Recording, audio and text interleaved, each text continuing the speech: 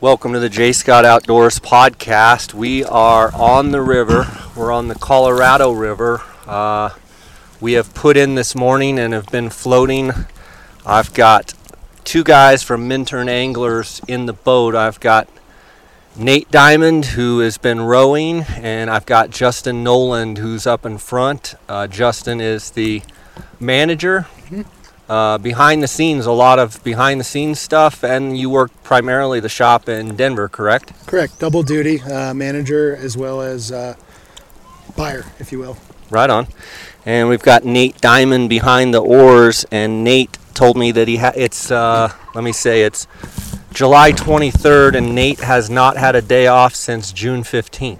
That's correct. And probably will not have a day off till about the 25th of August when archery elk season starts. Well, guys, it's awesome to have you. You guys invited me out to go fishing, and I appreciate that. I've never floated this section of the Colorado. We put in at a place called Pump House, and we're taking out where at, Nate? Down at Rancho Del Rio. Rancho Del Rio. So we started out, Nate had me fishing a hopper dropper and caught a few fish, and Justin was just up there ripping lips with a indicator and a Pat's rubber leg. And now I do have to add, he's been ripping lips of all species of fish. We've got whitefish. I think we've got the full Super Slam. We've got whitefish, we've got suckers, we've got brown trout, rainbow. I had a rainbow on. Yeah. Pretty awesome. We're right here on the banks of the river. Guys, I want to ask you a little bit about what you guys do. Justin, I'll start with you. You're the manager, and you kind of run a lot of this operation at Minturn Anglers. Talk a little bit about Minturn Anglers, how you got connected, and where Minturn Anglers is at and resides and conducts business. Absolutely. Minturn Anglers started in 2008 up here in the valley. Started out as a guide outfit. In about approximately 2013, we expanded into a full-service retail shop, and now we have two locations. We operate out of Denver and out of Minturn as our parent shop. Full-service retail shop at both locations, and we primarily guide on the Eagle and the Colorado River up here in the valley, and we also do full-service guiding down on the South Platte River on the Front Range. If you guys hear some distant yelling and screaming and what have you, we've got some cliffs. We kind of just floated through the main part of the canyon, and we've got some cliff divers over here. We got somewhat of a bikini hatch, but I think they're probably in the sub 50 range, so we definitely are keeping our distance. But every once in a while they'll jump up there and jump off one of those rocks. And Nate, you guys we've been eating lunch here. You've actually spotted a couple rising fish right here, kind of in this back eddy. Yeah, looking at a real good fish that I just saw feed just a minute ago. Brown trout? Yep, it appears to be anyways. Tell us a little about yourself. You also live in Michigan and from Michigan, and you guide out here, and then you also guide back in Ohio. Yeah, so I came out here. I've been here for 4 years. One of our other guides, actually Alex Forsberg, he grew up about 10-15 minutes from me, and the original owner of Minturn Anglers was floating up in Michigan and ran into him one day, and a couple years later I got the call and I headed out and been enjoying every minute of it. And then I May to October I'm usually here, kind of right the end of May. October 1st I head out, and then I head to Ohio and guide whitetail deer hunting. So your whitetail deer, we've been talking as we're floating, you guys have some giant deer. Your guiding operation, you've grown up hunting whitetails, but you primarily guide archery whitetail hunters in Ohio, right? Yep. You and a partner or two? Yeah, my cousin and one of our pretty good friends down in the area. Right on. And so, I mean, is the Ohio hunting that you guys have, is that your typical, Midwest, I guess your eastern part of Midwest, but I mean, is it your typical giant bucks, set up tree stands, figure all the strategies and tactics of where they're crossing and where they're chasing does and what have you? Yeah, we're hunting food, big clover plots, cornfields, edges of bean fields, wood lines. Where we're at down there in southern Ohio, it's, I guess you could call it the southernmost part of the Appalachian Mountains. So it is hills, not mountains. There's a lot of agriculture, a lot of farm fields, and there's some big deer. Focus on archery specific, or do you guys also do muzzleloader, or I mean, is it all archery deer hunting? So right now we're just doing archery.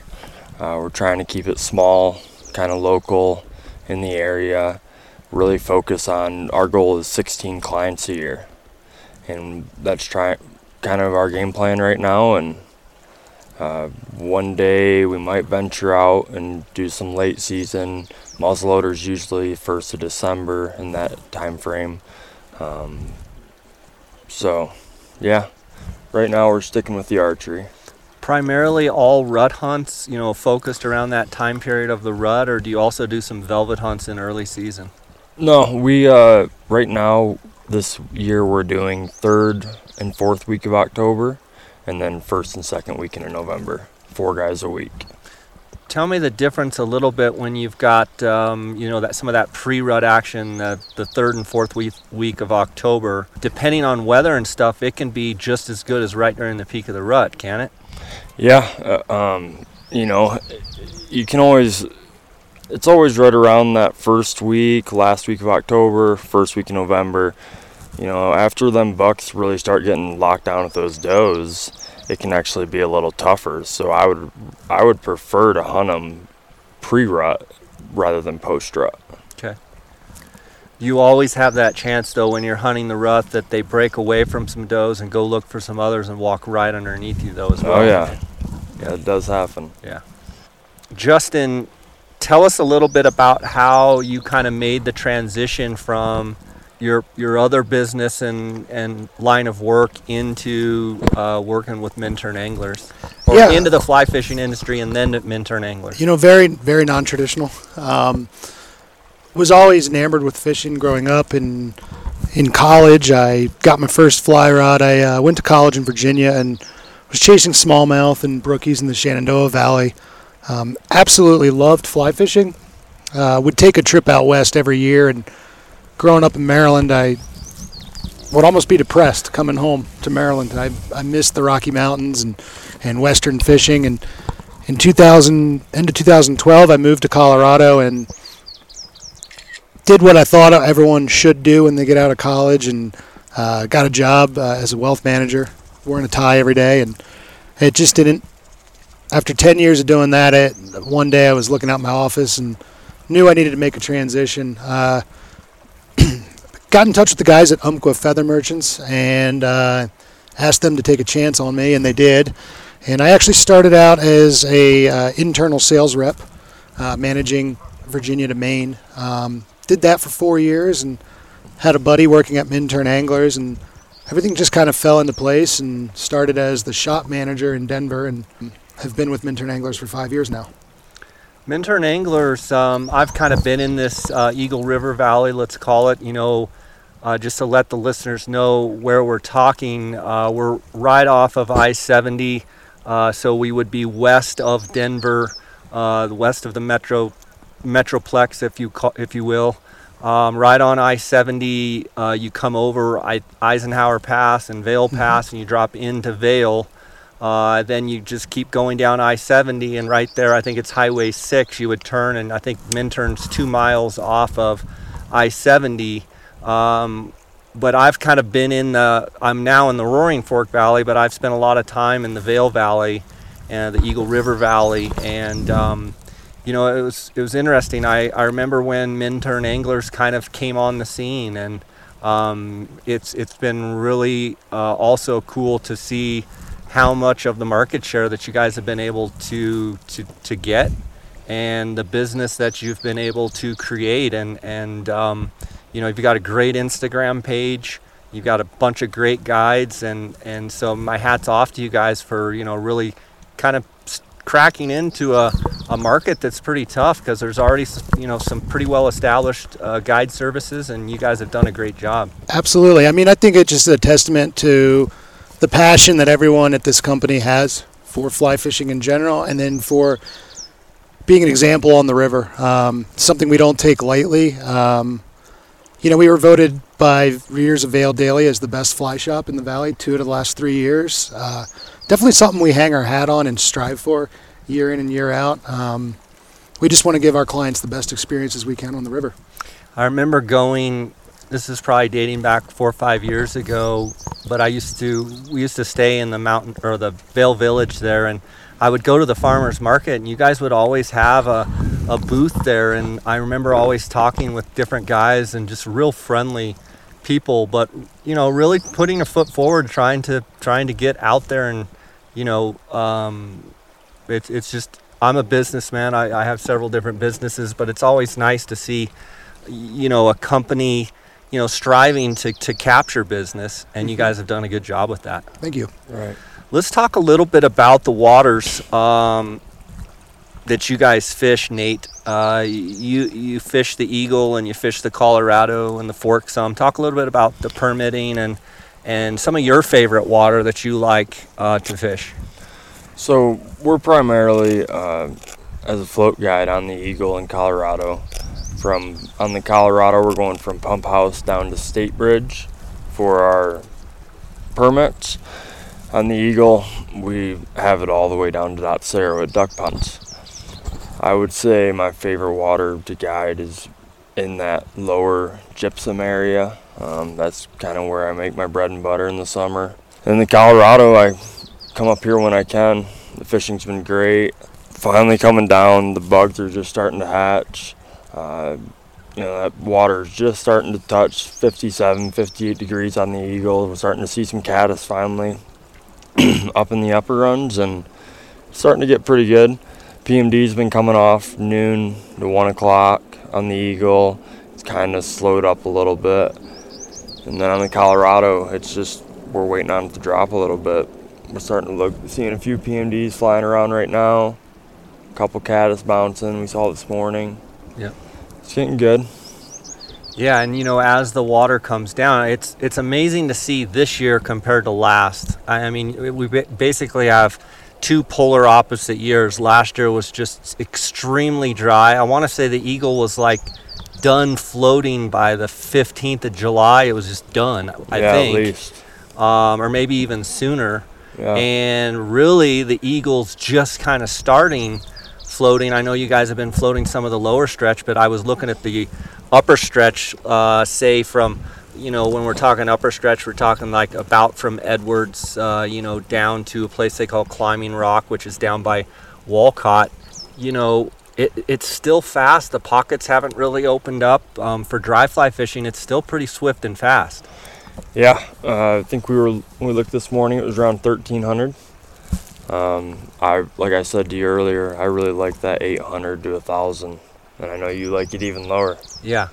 Well, part of my liking it lower is the guides you guys kind of pull off when it gets to a certain level. I think that's around 300 or so, just because of the Colorado rules of not touching bottom and what have you. Not that the commercial trips have to play to a higher standard that everyone should, but I think you guys just across the board in the Valley as a guide business, you kind of have a set threshold and you guys kind of pull off of that. But that's when you kind of take over floating the Colorado and doing a ton of wade trips on the Eagle as well, right? Yeah, absolutely. Like you were talking about last year, we were off the river by 1 every day, and it was tough. Our wade trips, our float trips, everything. Because the water temperature, right? Yeah, water temp, the water level.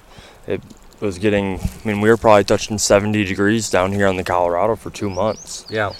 And it's just not good for trout. This year, the fish are happy. We got plenty of water, but those wade trips, that's where it's getting tough. People want to wade sometimes, and we just haven't been able to do them yet, but it's coming into it here real soon that the wade fishing is going to get really good. Right on. In this Colorado River, it's going to shine. Yeah, so we've got a boat going by us right now. Looks like you guys are just getting done netting a fish. We need a new net, man. Do ya? We'll trade you. Okay. So what should we expect for this afternoon out here on the Colorado? It's probably 1:45 right now, and there's kind of mixed clouds, a lot of blue sky, but there's kind of some bigger clouds kind of around. What do you anticipate? Yeah, I mean, we're kind of in the heat of the day. Should be good as long as these clouds cover it up a little bit like they are. We're going to streamer fish for a little bit.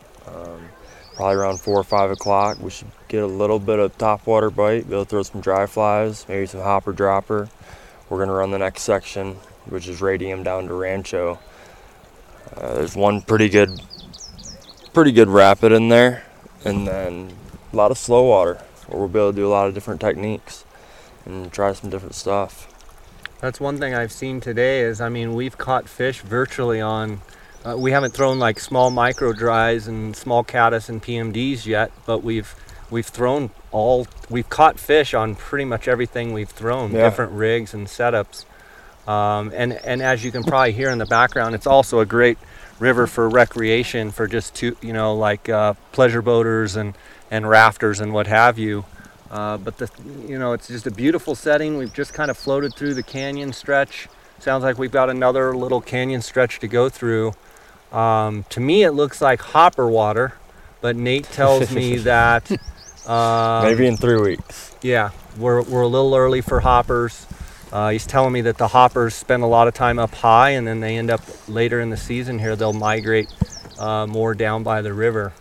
So he's saying kind of mid-August type weather. And then is it pretty? I mean, probably not during the heat of the day, but Yeah, your mornings and your evenings can be pretty good. Pretty good. Yeah.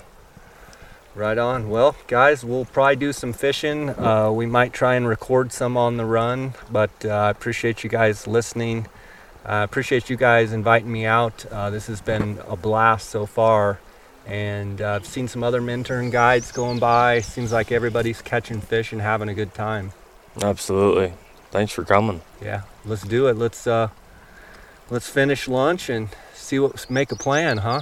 Yeah, let's go tear them up. Okay. Let's do it. Streamers, and Nate, we've gone with several different colors of streamers here, and we've got pretty much bright sunshine. My question for you is, for the listeners out there wanting to learn streamer fishing, when you have bright sunny days, typically what color streamers do you kind of go with? As you see, they're really attacking the yellow, the whites we're throwing. It seems like those brighter colors always work better on them brighter days, and I think that goes as far as water clarity too. When that water's darker, I'm throwing darker flies. Water's light and clear, or just like this on a sunny day, I'm throwing brighter colored flies, and I feel like it attracts them more. I've got a question about, I notice you're running your own leaders, and you tie your own leaders. Why is a leader, I'm fishing a sink tip. In your opinion, streamer fishing, do you think a sink tip is better than a floating line, or do you think it matters? Talk to me a little bit about floating line versus sink tip. Yeah, so on that, I believe depends on your water depth. I think a fish that's within, 5 to 8 feet of water, you don't necessarily need a sink tip. But I also believe that, fishing these deeper canyons like we're in today, that fly getting down quicker, more in their face, it's going to attract them better instead of having them to have to come up 6 feet to eat that fly. And with that leader, I build my own. I taper them out a little quicker. Store-bought leaders, they work great. They have their purpose, especially for dry fly fishing top water. But just like with that sink tip, I want that fly to get down as quick as possible. So I'm tapering my leaders out quicker so that big belly section in that line isn't so fat and holding that fly up in the water column. We're fishing in bright sunshine right now, but obviously if you were fishing early morning or later evening, is there anything that you would be doing different, or any type of strip or strategy in an early morning or late evening strategy fishing streamers rather than bright sunshine? That more or less the water conditions, as far as the water being slower or quick riffles And these big slow recirculators, like some of the stuff we fished today, I like to strip them flies slow and real long strips, and then pause, long strips, pause, and then quicker, faster riffles. I want it moving. Number one, I don't want to lose my fly on the bottom. So I'm going to keep that moving the entire time off the bank.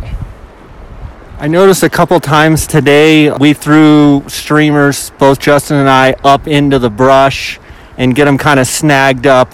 When you first make your initial cast and it hangs up, do you give it a yank? What do you do? Do you strip it with your hand, or do you yank the rod tip to try and like get it out of that brush that's a foot off the shore into the water? How do you handle that when you throw it a little long? The first thing I do is try to pull it off slow. I don't want too much slack out there in the boat to get 10 yards down below it to where the person rowing can't stop and get that fly and retrieve it so that we lose it.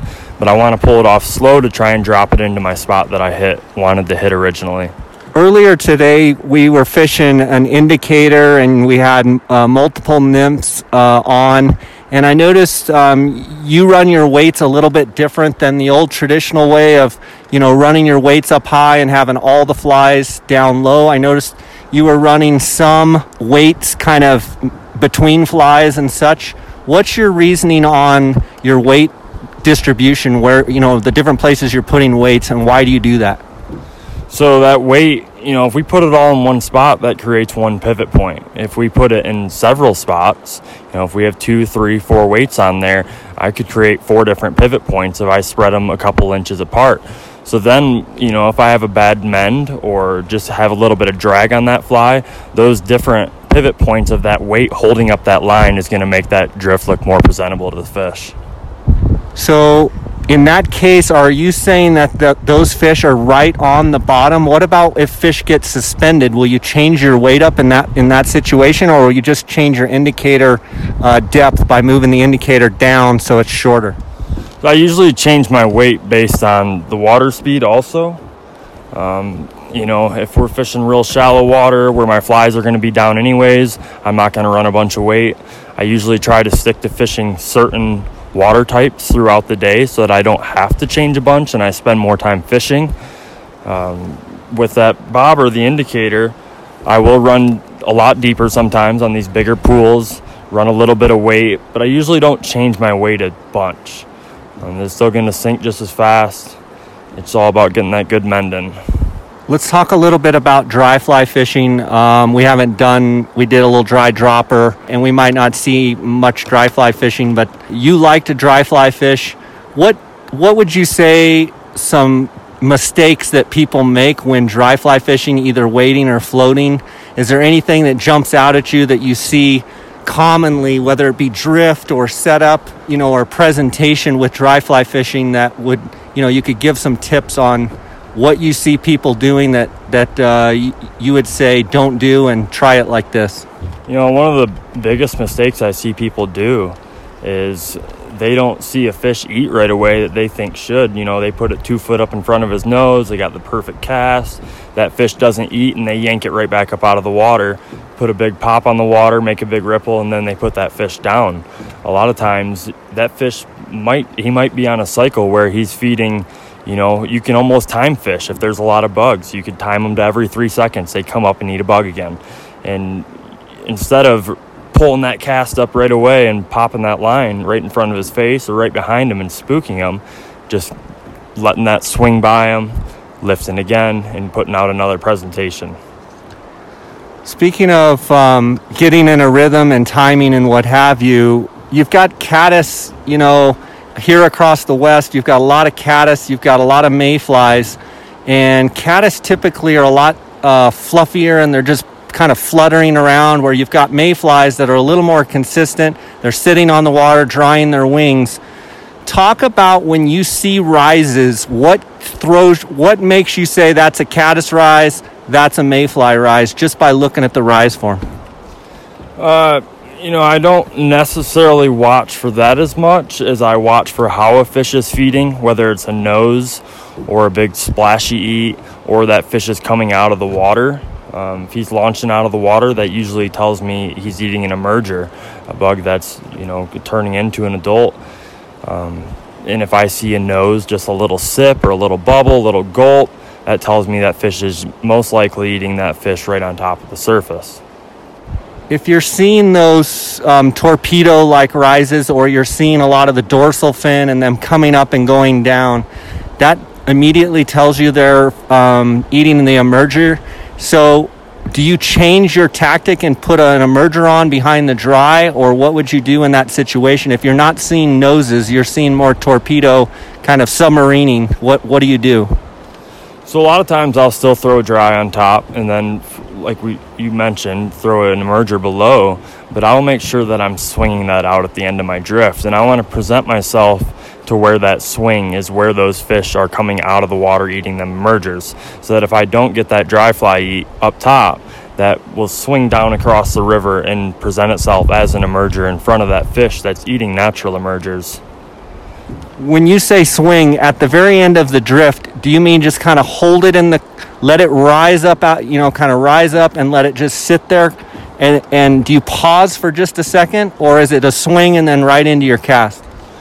I'll cast it, and sometimes I'll even just swing them. If I'm not getting any dry fly eats, I won't spend any time trying to get fish on the dry fly. If I see them launching up, I'll usually set myself upriver, about a 45-degree angle or so, cast it down at that angle, and just let it swing across the entire river until it's down to the bottom of me.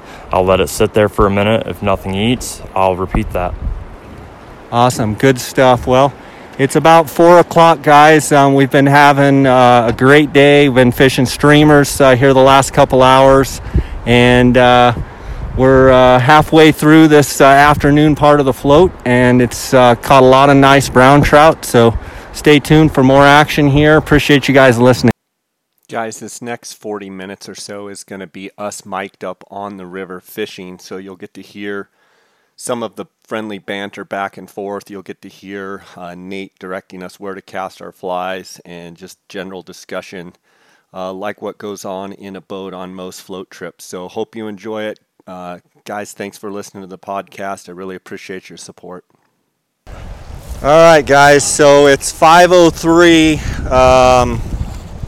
We've been catching them on streamers. We've been catching them on nymph rigs. Did a little dry dropper this morning. We've got a couple miles down to the takeout, so we're going to fish. Justin's going to fish right now. He's got an indicator, got a couple nymphs going, and I'm going to continue to throw the streamer, and we'll just see if we can hook some fish here. Let's roll it, boys. Let's do it. I'm feeling the red and white bobber. It's all about the red and white, isn't it? I mean, if you're going to do it, you got to do it right.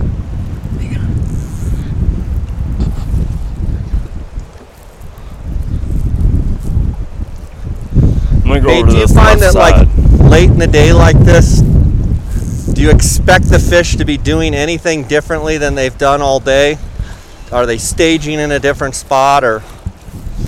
I believe as we get closer to dark, they're going to be moving up closer to the banks and into the shallows as our bugs start coming out more. Are you expecting what, a caddis hatch, or what are you expecting? Yes, tonight we should see some caddis. Okay. And which means also for the streamer, potentially that moves them into the shallows. They'll also be looking for a streamer, right? Absolutely. They're looking for food.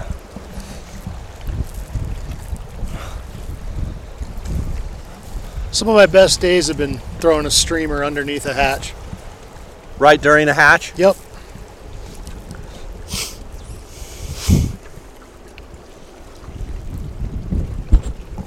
Hit him.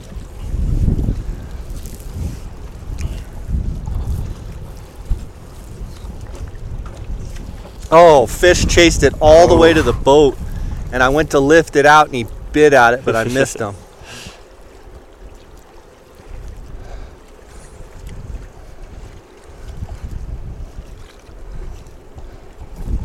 There he is. Oh, there's a snipper flashing at me.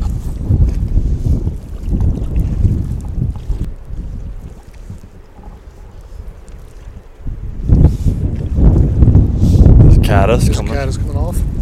Caddis bouncing? Yep.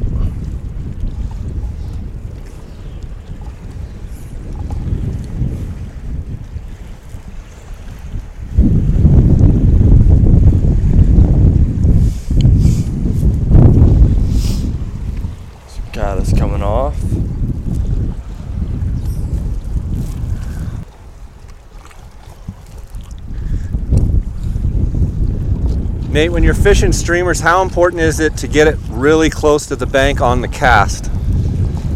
You know, I don't really know the science behind it, but it sure seems if we hit that bank, that fish is chasing it more.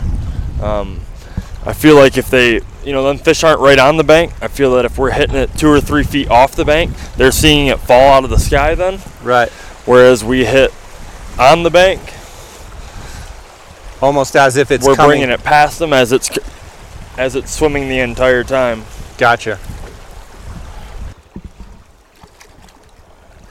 Well, that looks good right there. Got a grassy undercut bank. Just looks awesome. There Atta she boy, is. nice fish. Rainbow? Nice. Rainbow. First rainbow of the day for me.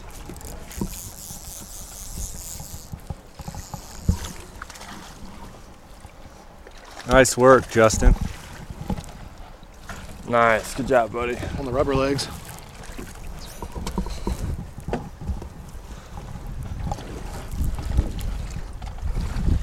Good fish.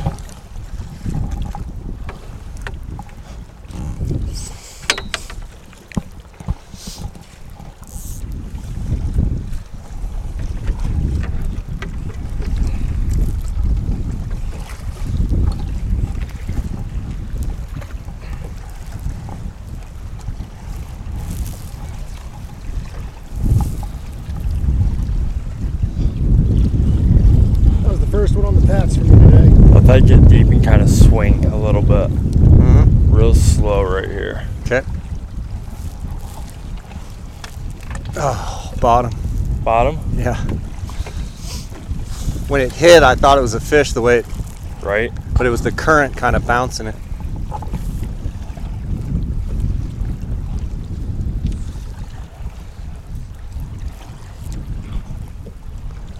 Fish followed it all the way to the boat. Nice.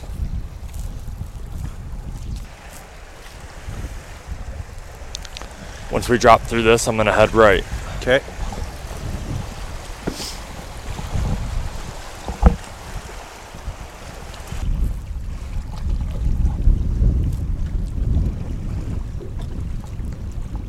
Ooh, fish is following it.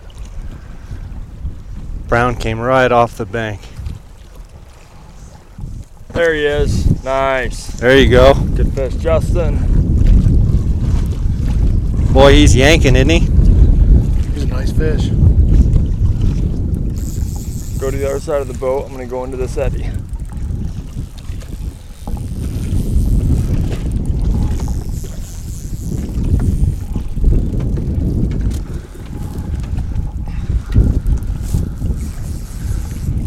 Good job, buddy. That was a sweet take. Looks like he might have hit the stonefly again.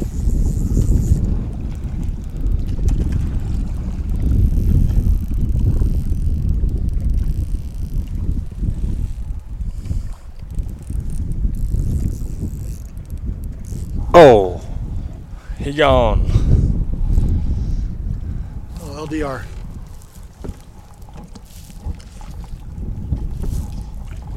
It's real weedy in there.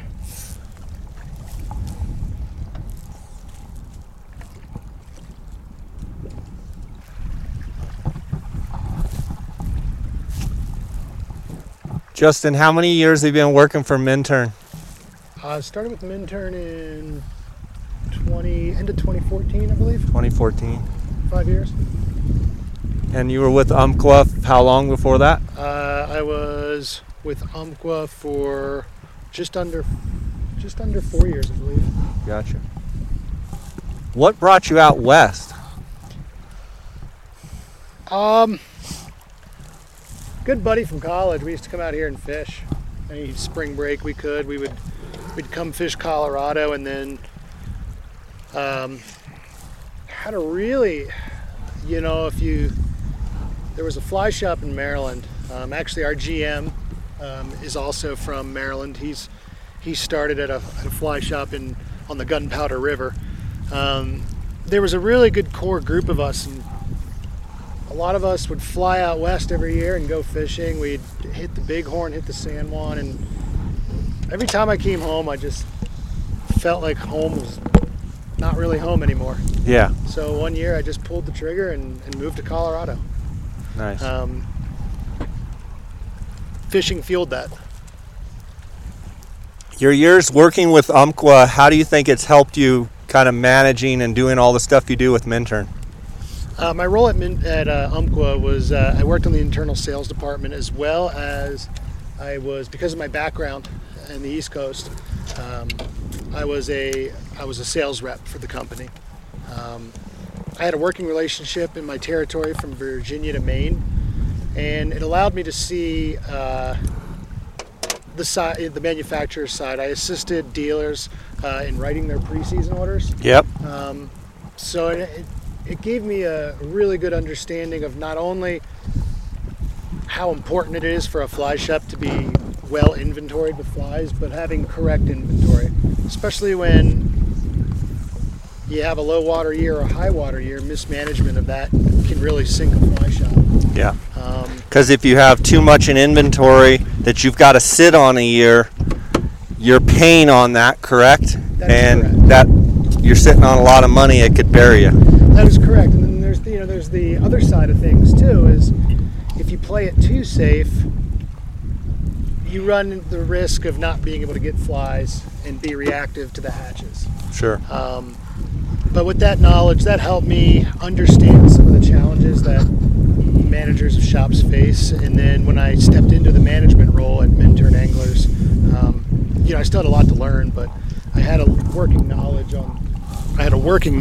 with some of the aspects of how to keep a well inventoried fly shop.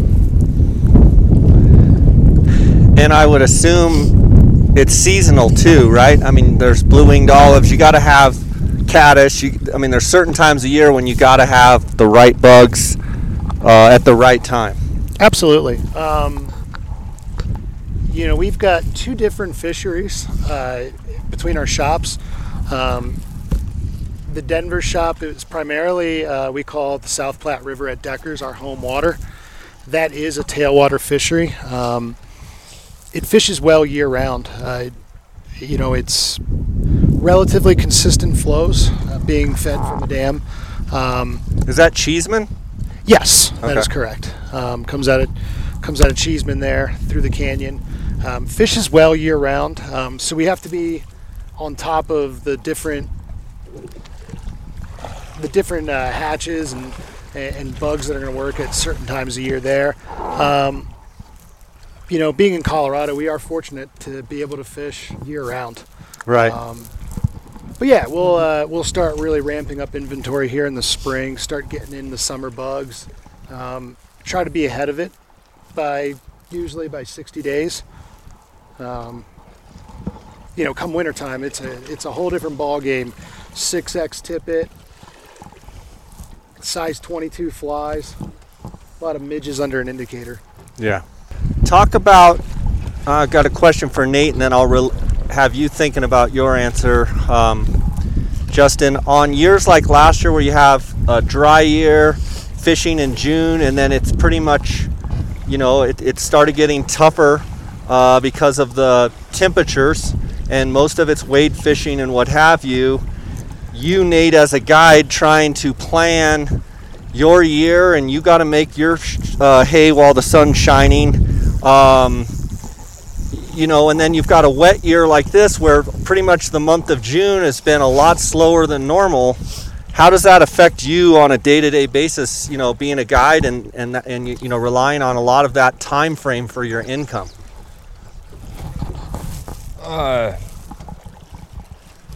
Right now it's we were talking earlier about how it's the complete opposite. Last year, with that low water, we had to be off the water by 1. It was tough. Now I'm trying to make as much as I can, as far as getting trips in while we can. With this high water, it's very fishable. It's a little harder to wade, but out of the boat perspective, we're trying to get as many trips out, as many people on the water as we can that want to get out and fish while it's good. Do you feel like, as far as people wanting to get out and fish, obviously the 4th of July, it was pretty dang high water. are there not near as many tourists in town, you guys, as normal? Even though we've got great water, is there any, thought that there's not as many people? They've already been here and gone and maybe couldn't fish near as much as they wanted? Or do you feel like because there's high water, people are going to come because they know the fishing's great? Yeah, I believe that. I mean, we've had definitely in July this year, we've been doing more trips than we did last year. And I'm seeing more people on the river too. Do you just think people were kind of holed up and now they're on go? Yeah, absolutely. Yeah.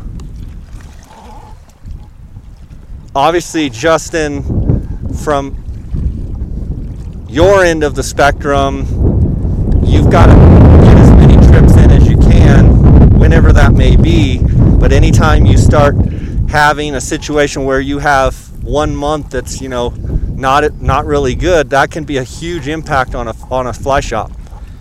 Yeah, I know. You gotta. Obviously, you want to do what's right. People come out and they want to fish. You got to be a little bit forward thinking. You got to first and foremost. Last year was all about protecting the resource. You don't want to be, as much as we wanted to be out here fishing all day, we had to do what was right for the fish. When temperatures start with low water and temperatures creeping up in the high 60s, low 70s, we want to be here year in and year out. We've got a fantastic resource right here. We don't want to harm that. Right. So last year was kind of managing expectations. It was a phenomenal fishing year. We were just out very early. Right. This year with the high water, you almost have to turn gears and then start thinking about, in the early days of the summer and spring runoff, client safety at the forefront there. With all that said, you're just adapting. There's still great fishing to be had. It just may not be what may just not be what the clients envisioned. We may not be standing in the middle of a river because they were high, but there's still great fishing to be had. And I think we had one of our, down on the Front Range alone, I think we've been running on average 800 to 900 CFS. We're finally dropping. I believe we're in the 500s now, but even with the high water, it was fishing really well. Yeah.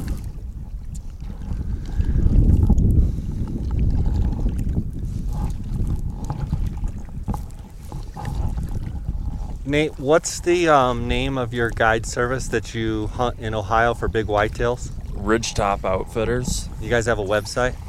We do not currently.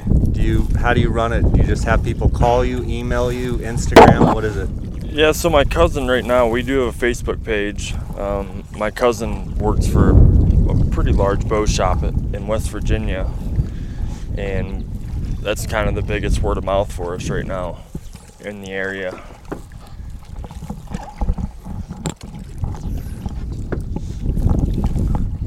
As far as getting clients? Yeah. Yeah, like I said, we're keeping it small.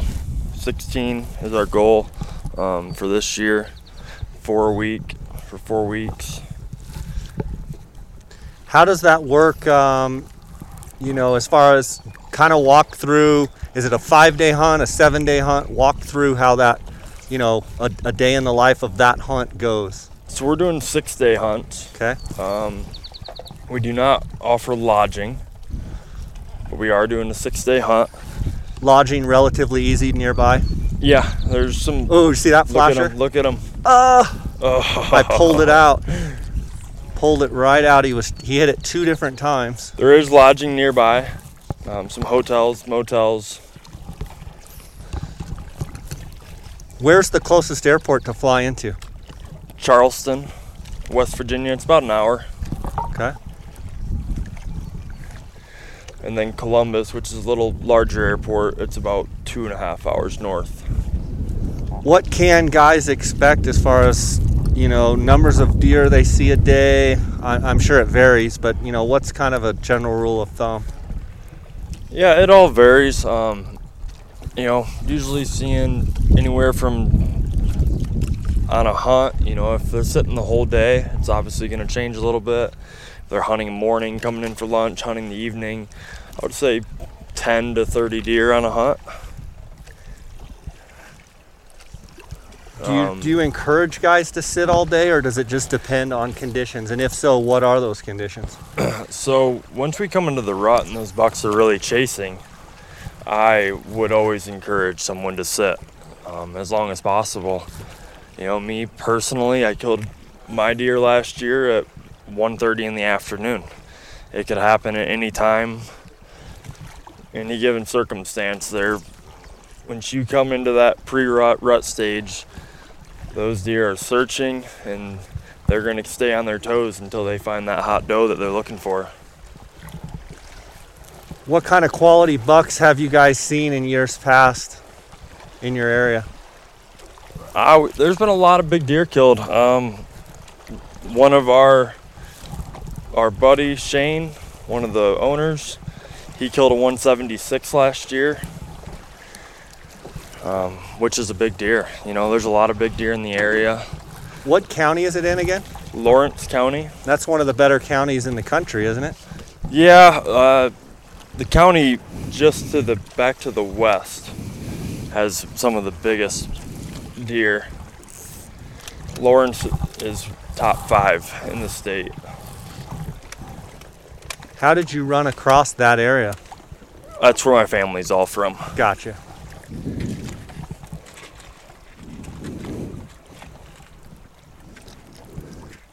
So guys, as we've been talking here, I've had multiple fish chase my streamer. I had one hit it pretty darn good, but I just wasn't able to get her done. And what have you been doing? A little maintenance up there, Justin? I broke off on a rock back there. How close are you to ready? Ready? This right side.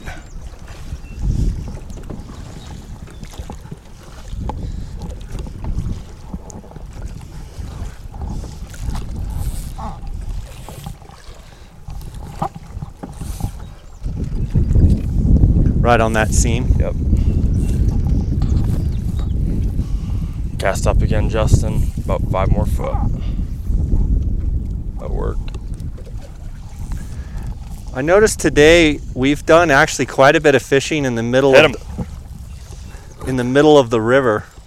Talk about like where two currents come together, where they create these seam lines, why that's important that people kind of focus on those areas. Yeah, especially in this higher water. You know, them fish, they don't want to work as hard as possible to feed. And like this spot we're crossing right now, we're crossing behind an island. There's 2 different large seams coming down together. There's going to be bugs coming off both of those. And then there's a slow spot in the middle of the river where the island has created that slow spot. So those fish can kind of chill out in that slower water and gorge themselves off all the bugs coming off both the seams crashing together.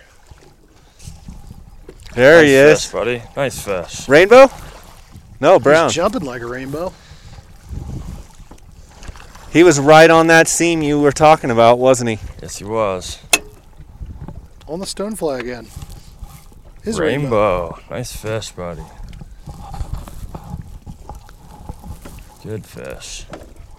So as we were drifting, Justin was just working right down where those 2 current lines met.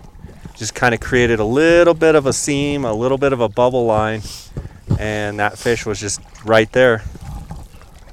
Well done. Should I go back left, or you want me out? Yeah, let's go left here. Thanks, buddy. Right off this point to your left. I'm seeing caddis bounce right there on the water. Is this portion of the river known for, like, you know, those late evening power hour type caddis hatches where you can really just, you know, pick fish off one after the other, or not really? Not so much one after another, but it does get good. Right before dark usually. That sun comes down, it gets a little cooler. It's amazing how much that pressure just kind of died off when we got past that one rapid section. Yeah. Fish on. Nice, buddy. Another one. Nice work, Justin. Brown trout.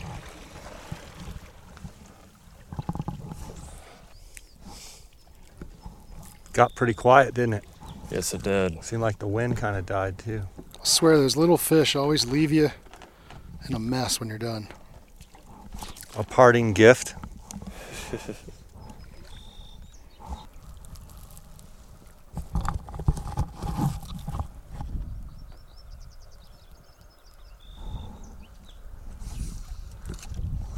So Nate, you also do a fair bit of steelheading back home. Yeah. What other types of fishing do you do? Pretty much all your freshwater species. In the fall, we'll start out fishing salmon, kings, cohos. On Lake Michigan? Yep, tributaries that flow into Lake Michigan. And then as we get into October, usually about the first week, our first steelhead start showing up, and we'll start swinging flies for them on the Manistee River in Pere Marquette. And then as winter comes and we start getting ice, we start ice fishing for walleyes out on the Saginaw Bay and Lake Huron. How far is that from your house? About 40 minutes. So you got all kinds of water where you're from. Yeah. Big variety. You fish all sorts of tackle? Yeah. Fly fish, throw gear. We'll troll for them on the big lakes, running downriggers and dipsies. And Do you have any muskie in that country? yeah, actually, some of the best muskie fishing's 15 minutes from my house. You get into that quite a bit? I used to a lot more. Recently, I haven't been as much. In the spring, I do a little bit. In the fall, I try to as much as I can when I'm not hunting. What's the biggest muskie you've caught? 44. Oh, wow.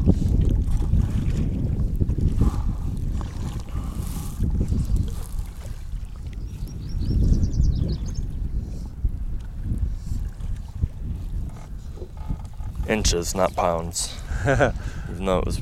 They're amazing fish, huh? Yeah, they are. When it's good, it's good. You know, the aggressive boat side eat, that's kind of what we chase them for. I see on TV when they get close to the boat and they're following it, they do like a figure eight. Yep. Is that legitimate? Yeah, absolutely. I can think of 2 fish that I've caught on the figure eight on a fly right at the boat. I probably had 2 foot of line outside my eyes. Really? It's a real subtle eat, right? Yeah, it's subtle. They hammer it, right? They hammer it. Over there on that bank, that's caddis that I'm seeing bouncing around every once in a while, right? Yep. There's a couple starting to come off.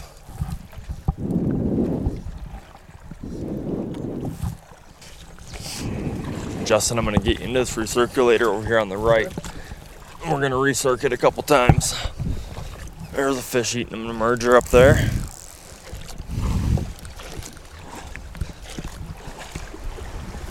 See if we can find us a nose in here.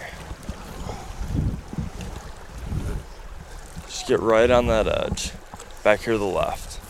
Where the water's just barely moving downstream here. Right about this line right here.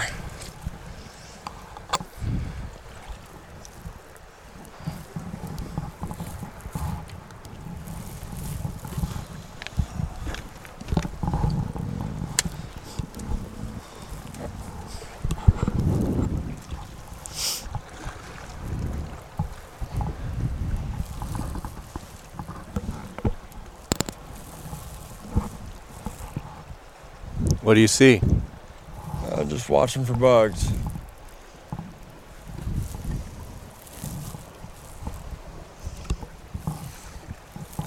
So the caddis that you'll see tonight, are those caddis that are hatching out of the water now, or are they the ones that have been up on the bank and are coming back to lay their eggs? What we see coming out of the trees, and these ones touching the waters, are the ones that have already been hatched and are coming back out to lay their eggs. And they'll start bouncing off the water tonight, laying their eggs. And then do they just die pretty much then? Yep. You know, you'll have some return if they don't ever really come off, touch the water, maybe for another night. So the caddis that we see in the trees, they will stay, they'll hatch yesterday, they'll stay in the trees, and it's a one-day deal, or is it a couple day, or how does it work? I'm on the caddis, I think usually like 24 to 48 hours, I believe.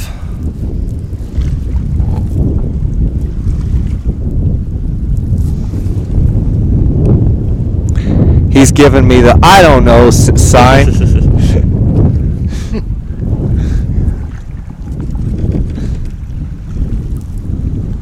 I don't know the exact time limit on them. But it's not like a week, it's a couple days. Correct, yes.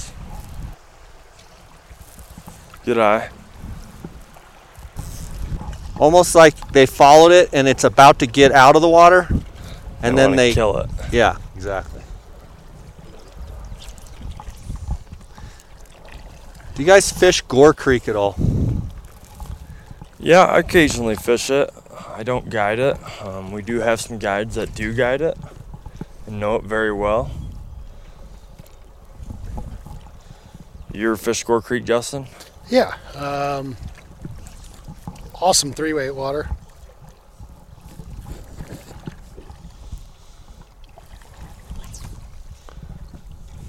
Never fished it in this high of a flow. Mostly when I'm going down there, it's dry dropper, stimulator, something like that. Yeah.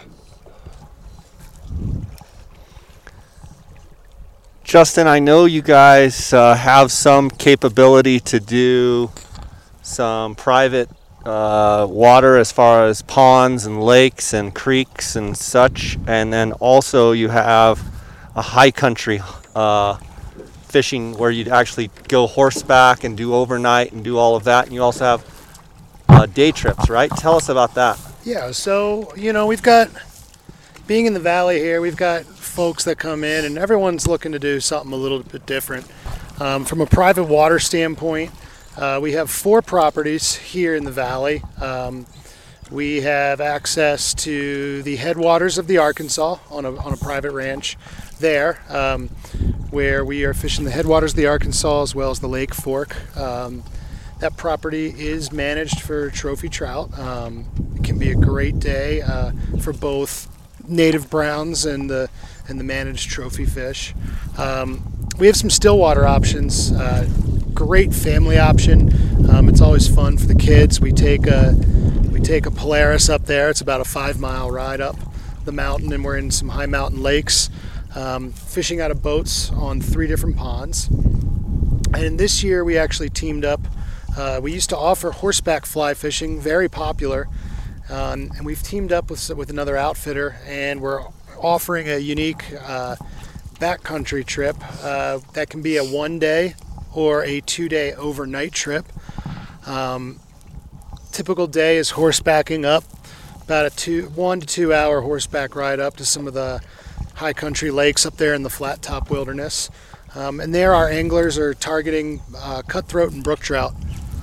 We do have access to some truly remarkable cutthroat fishing. A little farther back, those trips usually need an overnight trip to access them just because of the length. But those trips, there he is. Oh.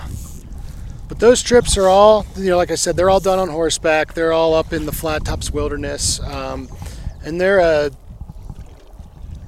fully customizable experience. We usually sending the horse wrangler up with the fishing guide. We're cooking a streamside lunch, a hot streamside lunch. Really, it's the full experience. It's the full experience. Yep. it's been met very well. All of our clients that go on that have said it's been the true Western experience they've looked for, and looking forward to do it next year. We're also fortunate to have private water as well down in the Front Range. That we have the Boxwood Gulch.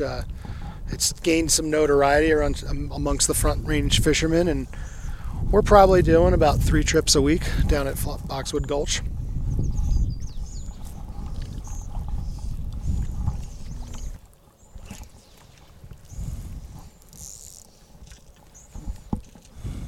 You guys both like to elk hunt. I know we've talked about it today. Seems like both of you really like getting out there. And I know, Justin, you've got a Unit 8 Arizona tag this year. That is correct. Yeah, I've got very fortunate this year. Looks like I'm gonna be out chasing elk 3 out of the 4 weeks here in September. Awesome. Should be a heck of a year. You know, as much feed as we have, you know, the animals should be feeling good. I'm expecting good rutting, bugling. I'd be very shocked if it wasn't, you know, a pretty darn good year.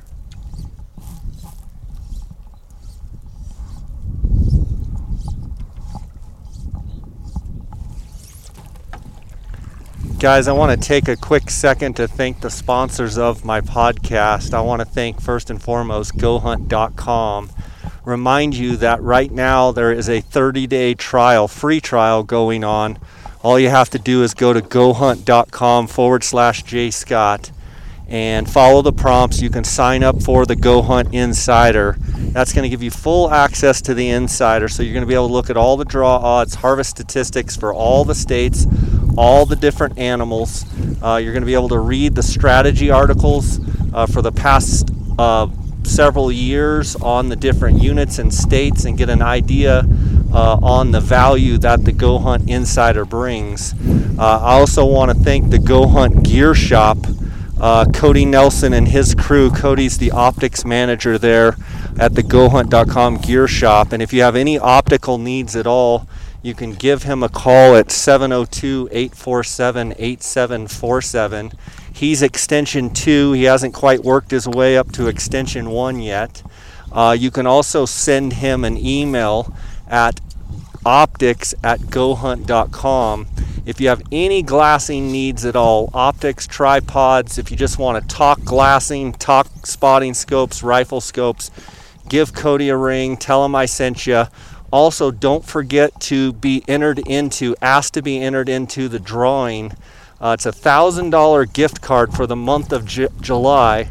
All you have to do is purchase something from the gear shop, either by phone or off the website, and enter the code JScott19. You're going to be entered into that $1,000 drawing. I was able to call Ed Foster of Yuma, Arizona the other day and let him know that he was the winner of the $1,000 Go Hunt gift card, and he was ecstatic, and he had already purchased some stuff. Whether you spend $12 or $3,500, you're entered into the drawing. Dollar for dollar entry for the drawing. So if you spend $27, you get 27 entries. If you spend $2,000, you get 2,000 entries. I want to thank them for their sponsorship. I also want to thank KUIU Ultralight Hunting. That's the gear that I wear on all of my hunts. You can go to my Instagram account and see different reviews and such. I try and answer as many questions as I can about all the different KUIU gear. Go to KUIU.com, KUIU.com. That's KUIU Ultralight Hunting. I want to thank them. Also, Phoneskope.com. If you use the JScott19 promo code, you're going to get a 10% discount. I've been using Phoneskope for many years. That's what I do all my digiscoping with my spotting scope and with my iPhone X. And then last but not least, OnXMaps.com. If you use the JScott19 promo code, you're going to get a 20% discount. OnX is something I use hunting, fishing. I love the private public overlay showing the ownership. I love the aerial and topo map. I love the tracker, the breadcrumb feature. It's just a great app. And if you use the JScott19 promo code, you're going to get a 20% discount. We're floating down this left bank. We're stripping streamers. Justin switched his indicator rig, and now he's stripping a streamer as well. And we've got some paddle boarders that have come up behind us, if you hear them in the distance. But other than that, it's been a relatively quiet afternoon. No one's hardly on this stretch at all.